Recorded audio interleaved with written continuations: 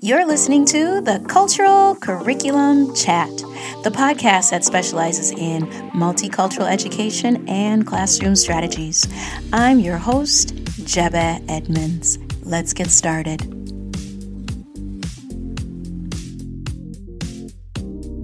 Hey everyone, Jeba Edmonds here. Welcome back to the podcast.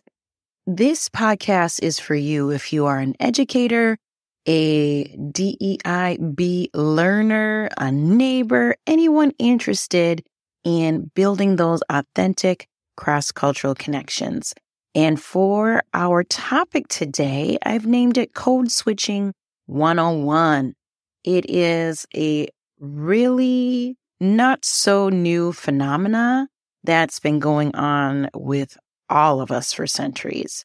And so I'm going to dive deep into sharing with you my insights on what this vocabulary term code switching is. If you are new to the show, I'm Jeba Edmonds. I've been an educator for over 18 years and counting. I'm not in the classroom anymore, but I am educating business owners and for-profit and non-for-profit organizations. And I have to give myself a little raise the roof. You can't see me, but I'm raising the roof. If you're in class of 98, you'll know what I'm talking about. In celebration of signing my 50th client for DEI training. So I'm super excited to be working with a school district coming up and can't wait to share my insights and hope that they will gain lots of great results from what they'll learn from me coming up in Q1. But back to code switching. I just want to make sure that you are not washing dishes while I get into this or just having all your tabs open on your screen while you're listening to the podcast. So make sure you have a pen and paper handy to take some good notes. But we'll be learning, like I said, what is code switching, why code switching happens, and some concepts that you can use with code switching in the classroom educators and the best benefits for your students. So code switching are choices that we make in how we talk and present ourselves. It can be seen in various ways of how we communicate, how we wear our hair, how we dress, and how we behave. So just an example of how we communicate both verbal and nonverbal cues in order to assimilate in the majority white culture.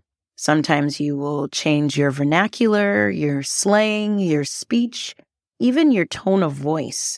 A lot of us in the BIPOC community do that inherently in order to survive. A lot of us in the BIPOC community are in spaces where we're not highly represented. So we're going to switch our tone, our vernacular, in order to not get passed up, not get looked down upon, not get the stereotype biases accelerated when we are not our full authentic self. And so by doing so, we often feel alienated by our own peers in our cultural groups and been called sellout, been called other things that I'm not going to say on this show, but a lot of us get passed up for promotion, could be reprimanded, as well as looked down upon by just simply communicating, by switching our speech. I saw something online I'm a big fan of Tabitha Brown, and she had a clip in her episode on YouTube about code switching, and I'll put it in the show notes. It was really insightful. Her and her dear friends are at a table and just discussing their own code switching that they have to do in order to move through our society. And one of the patrons at the table was saying, yep, I have my hood voice and I have my bill collector voice. And so that kind of a duality of what a lot of us people of color face when we are communicating with others is inherent, but like I said, it's what we do in order to continue in this society. How we wear our hair. There's so many things in the disciplinary of our children of color, especially in schools and even in our workplaces. Not wearing our natural hair has been something that I've done for many, many years in order to assimilate, in order to fit in. I remember in 7th grade, back then, I wanted to be like my little white girlfriends in my 7th grade class. I was the only Black girl in my class at that time. And they were all getting these spiral perms. And my hair was already naturally curly. But in the early 90s, that kind of curl was not accepted.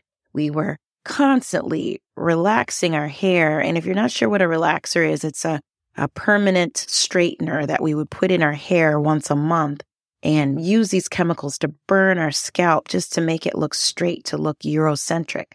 And this big craze of the spiral curl perm came out, and I wanted to get that look too. And so my mom drove me to, I even remember the salon.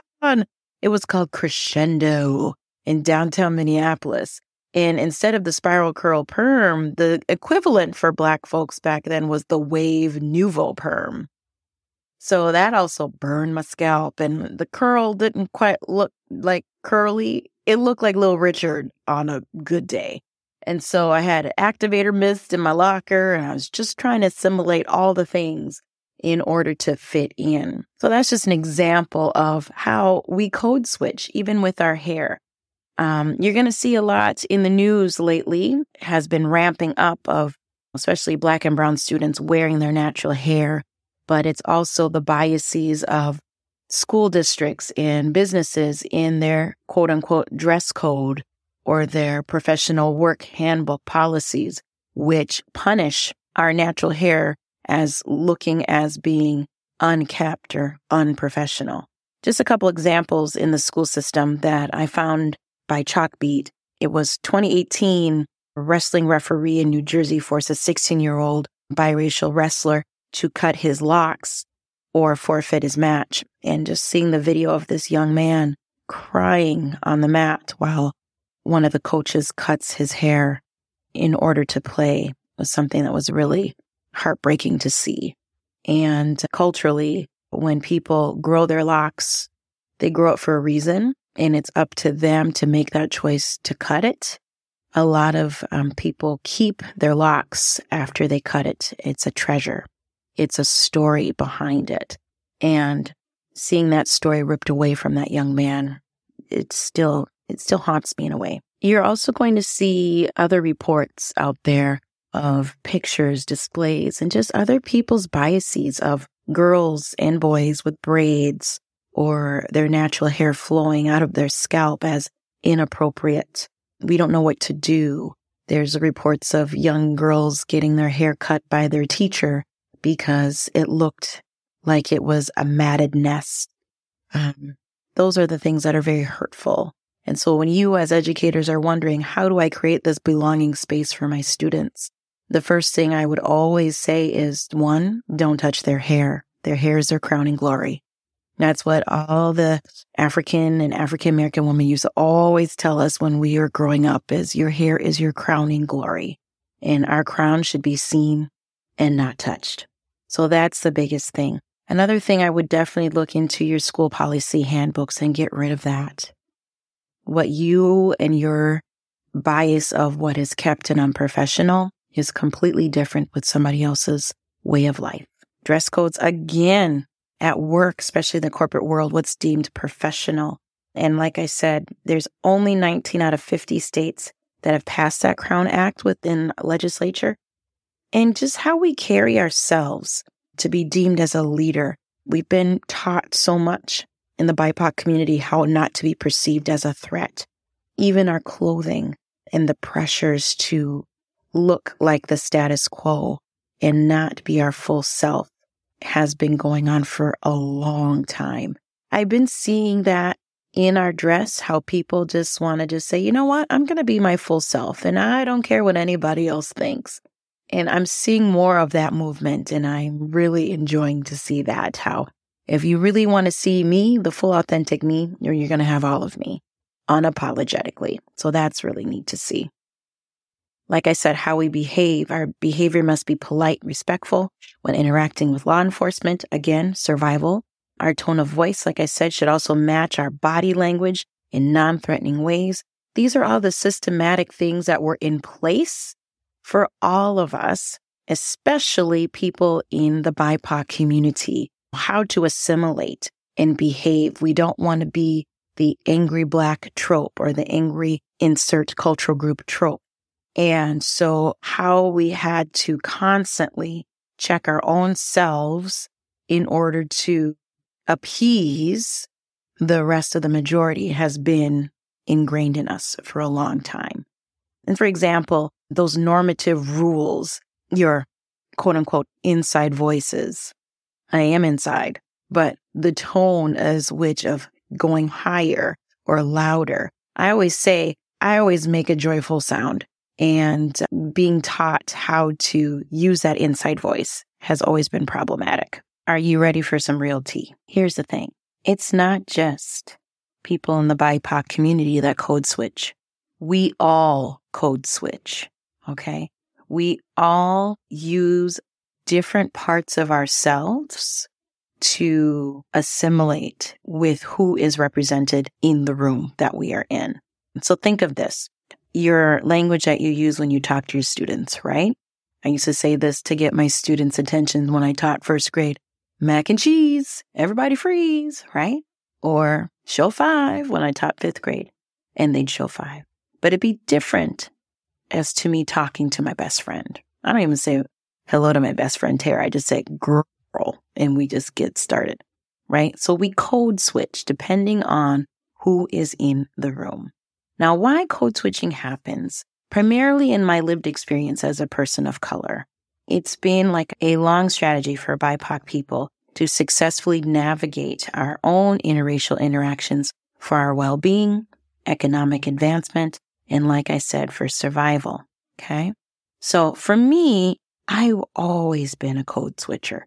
You know, growing up as a Liberian immigrant, the culture in our household was, outside was U.S., inside was Liberia, with some sprinkles of U.S. in it too, because of where we were. I remember hearing my parents code switching with their Liberian colloquia, their Liberian slang, English, with their siblings, with their parents, as well as with their friends. And that colloquia would change when they would be talking with a colleague or interacting with people in the community that wasn't Liberian. And so for me, witnessing that and also kind of doing it a little bit, but of course getting teased for not doing it well enough by my aunts and uncles and relatives and friends that were Liberian. I remember leaving the house and, being American Jebs, interacting with my friends. I wouldn't be speaking that Liberian English, of course. But having to go through that duality, like I said earlier, of trying to be my full authentic self in a way that I can interact with people who's in the room around me. With that comes a lot of choices that you make and a lot of questions. One of my webinars that I conducted weeks ago was that choices that I make about code switching as far as how I dress. We were going to my cousin on my husband's side's wedding, and I was just grappling with this choice for weeks. Do I wear my traditional Liberian dresses, or do I just wear something off the rack that I like to wear, a dressy dress? Because I knew in the back of my mind, I'd be the only person that's Black at the wedding on my husband's side. But culturally, we would wear our African outfits for weddings because that's a very special occasion. I was grappling for this for weeks. And I wore a dress in my closet, really cute dress, but it wasn't an African dress because of the bombardment of questions I would get. And I just was not in the capacity to field questions. When you are a person of color, it's kind of like when you wear something that is authentically you, something you're proud to share and wear, you have to get yourself mentally prepared for answering the bombardment of questions. Think about it as your own press conference, right? I just want to enjoy my cousin's wedding. I didn't want to be bombarded by, oh, I love your costume. It's not a costume. It's a dress. Oh, what's the fabric? Oh, where did you get it? And da da da da da. So when curiosity turns into annoyance, that's when you're like, oh my gosh, I just want to sit back and enjoy my cousin's wedding. I know we're in the middle of nowhere. I know I'm going to get looks, and it's not always going to be positive looks, and I just don't want to get hassle with it. I also know I'm not immune to not getting those type of questions. But the question I got at that wedding was not about my dress. It was, who do you belong to? And that I'm going to save for another future podcast episode, because that in itself talks about people's implicit biases and what not to say when you step in it. When we are code switching and thinking about ways of interacting with others so they understand us, I think us as educators, when we think about code switching in the classroom, you're trying to build that rapport with your students of having them not have to put their culture at the door. All of us educators have the best intentions of, we want all of our students to feel like themselves and they're ready to learn. But a lot of our students and our colleagues leave that culture at the door because of what I've said earlier. And in order for us educators to continue that rapport in a positive way with our students, to make them feel confident and comfortable in your classroom, is to just let them be themselves. If you hear their vernacular, if you hear them changing in a way because they're still not quite sure that they can be in your space full-heartedly, it will take time. I love Gloria Ladson-Billings, and she says, the goal of cultural competence is to ensure that students remain firmly grounded in their culture of origin and learn it well, while acquiring knowledge and skill in at least one additional culture. And what Gloria is trying to say here is they're coming to you with all the knowledge that they know of their own culture. Let them be affirmed in that culture and let them explore it while they're acquiring the cultures around them and learning from those other cultures too. Trust me, that is an emotional, intelligent skill that all of us should embrace. That is something where a lot of our biases that sink in going, that person's multilingual. That person is speaking their AAVE, African American Vernacular English. They must be ignorant. They must have a hard time assimilating to our values and our mission. That's very hurtful. And people that are multilingual, especially with the different vernaculars and dialects that we have in this country, that's multiple intelligence right there, folks. And so when you diminish that as not an asset, that is where you see code switching ramping up. So when you are going around and you're hearing phrases like, that's cap, or okay, bet, or do I look like Boo Boo the Fool? That's okay. Let children and students be who they are. Now, the biggest question I always get when I'm working with my clients when we talk about code switching is, can I repeat these phrases? No. If you are not from that cultural group, I highly recommend you just observe. You don't repeat, because when you are repeating that, you are mocking the person. You are making them feel alienated. You're making them feel othered. I don't want our students swearing or using bad language as in homophobic, misogynistic, racist. That's not okay. But there's more words in our vocabularies that is rich and of value. And a lot of that comes with letting students be who they are. Another really funny code switching story, I will never forget this. I grew up in the northern suburbs of Minneapolis in Coon Rapids, and my freshman year of college, I got a summer job working in a library in Brooklyn Park, Minnesota, if you're not familiar. It's like Little Liberia. There's a lot of Liberian immigrants that have set up businesses, homes, communities. It's really rich of our Liberian culture in Minnesota. And I was working at this library, and this little Liberian girl, her name is Love. I'll never forget. And Love and Amadou, a little boy, about first grade age, they were in there in the summer. We had a whole program where they come in, we'd have breakfast. It was summer school, and we'd read to the kids, have little small groups, and kind of sparked my love for being an educator because my mom was a first grade teacher. So it kind of gave me a chance to kind of dip my toe into what it was like to be a teacher. And so the main media specialist there, let's just call her Miss Wilson. I don't remember her name, but let's just call her Miss Wilson, was there. And Love came up and she was just upset to Miss Wilson. She's like, oh, Amadou cussing. Da-da-da-da. He's homoking me and da-da-da. And Miss Wilson is like, oh, is Amadou your cousin? And it took me being there as a Liberian to understand what Love was saying. And Love was just so frustrated. She was trying to tell Miss Wilson what was happening to Amadou and her. And I went in and I translated, but it is English, but our Liberian English. And I said, Miss Wilson, she's saying Amadou is cussing, cursing, swearing. And Miss Wilson's like, oh, okay, thank you.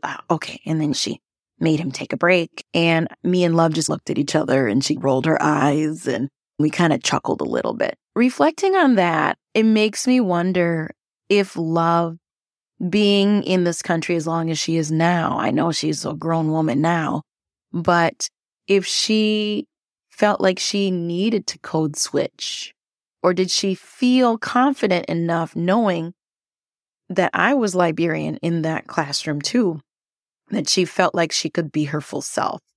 And that's something that will always stick with me. But again, representation of people of all walks of life in your school settings will also help foster our kids to be unapologetically themselves, that they don't have to mask themselves. They don't have to switch their vernacular in order to be present in the fullest extent. So just giving you some really cool tips about learning more about code switching. My best advice to you is to harness an environment that is open and inclusive by researching common cultural phrases of different groups. That's what I love about vetted sources that I'll have in the show notes. But Google is free. There's all kinds of things. There's all kinds of podcasts out there that talks about code switching and freedom from code switching. I highly recommend you finding those. And then, like I said, allow your students to use their vernacular comfortably and don't mock them and try to repeat what they're trying to say.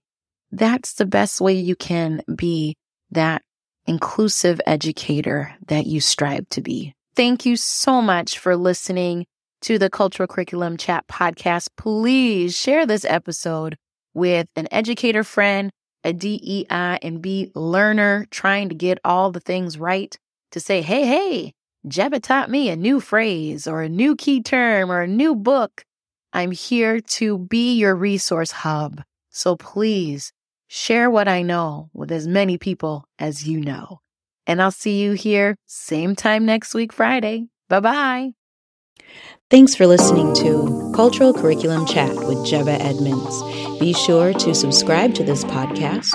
We will be here same time, same place next week. Take care. Bye-bye.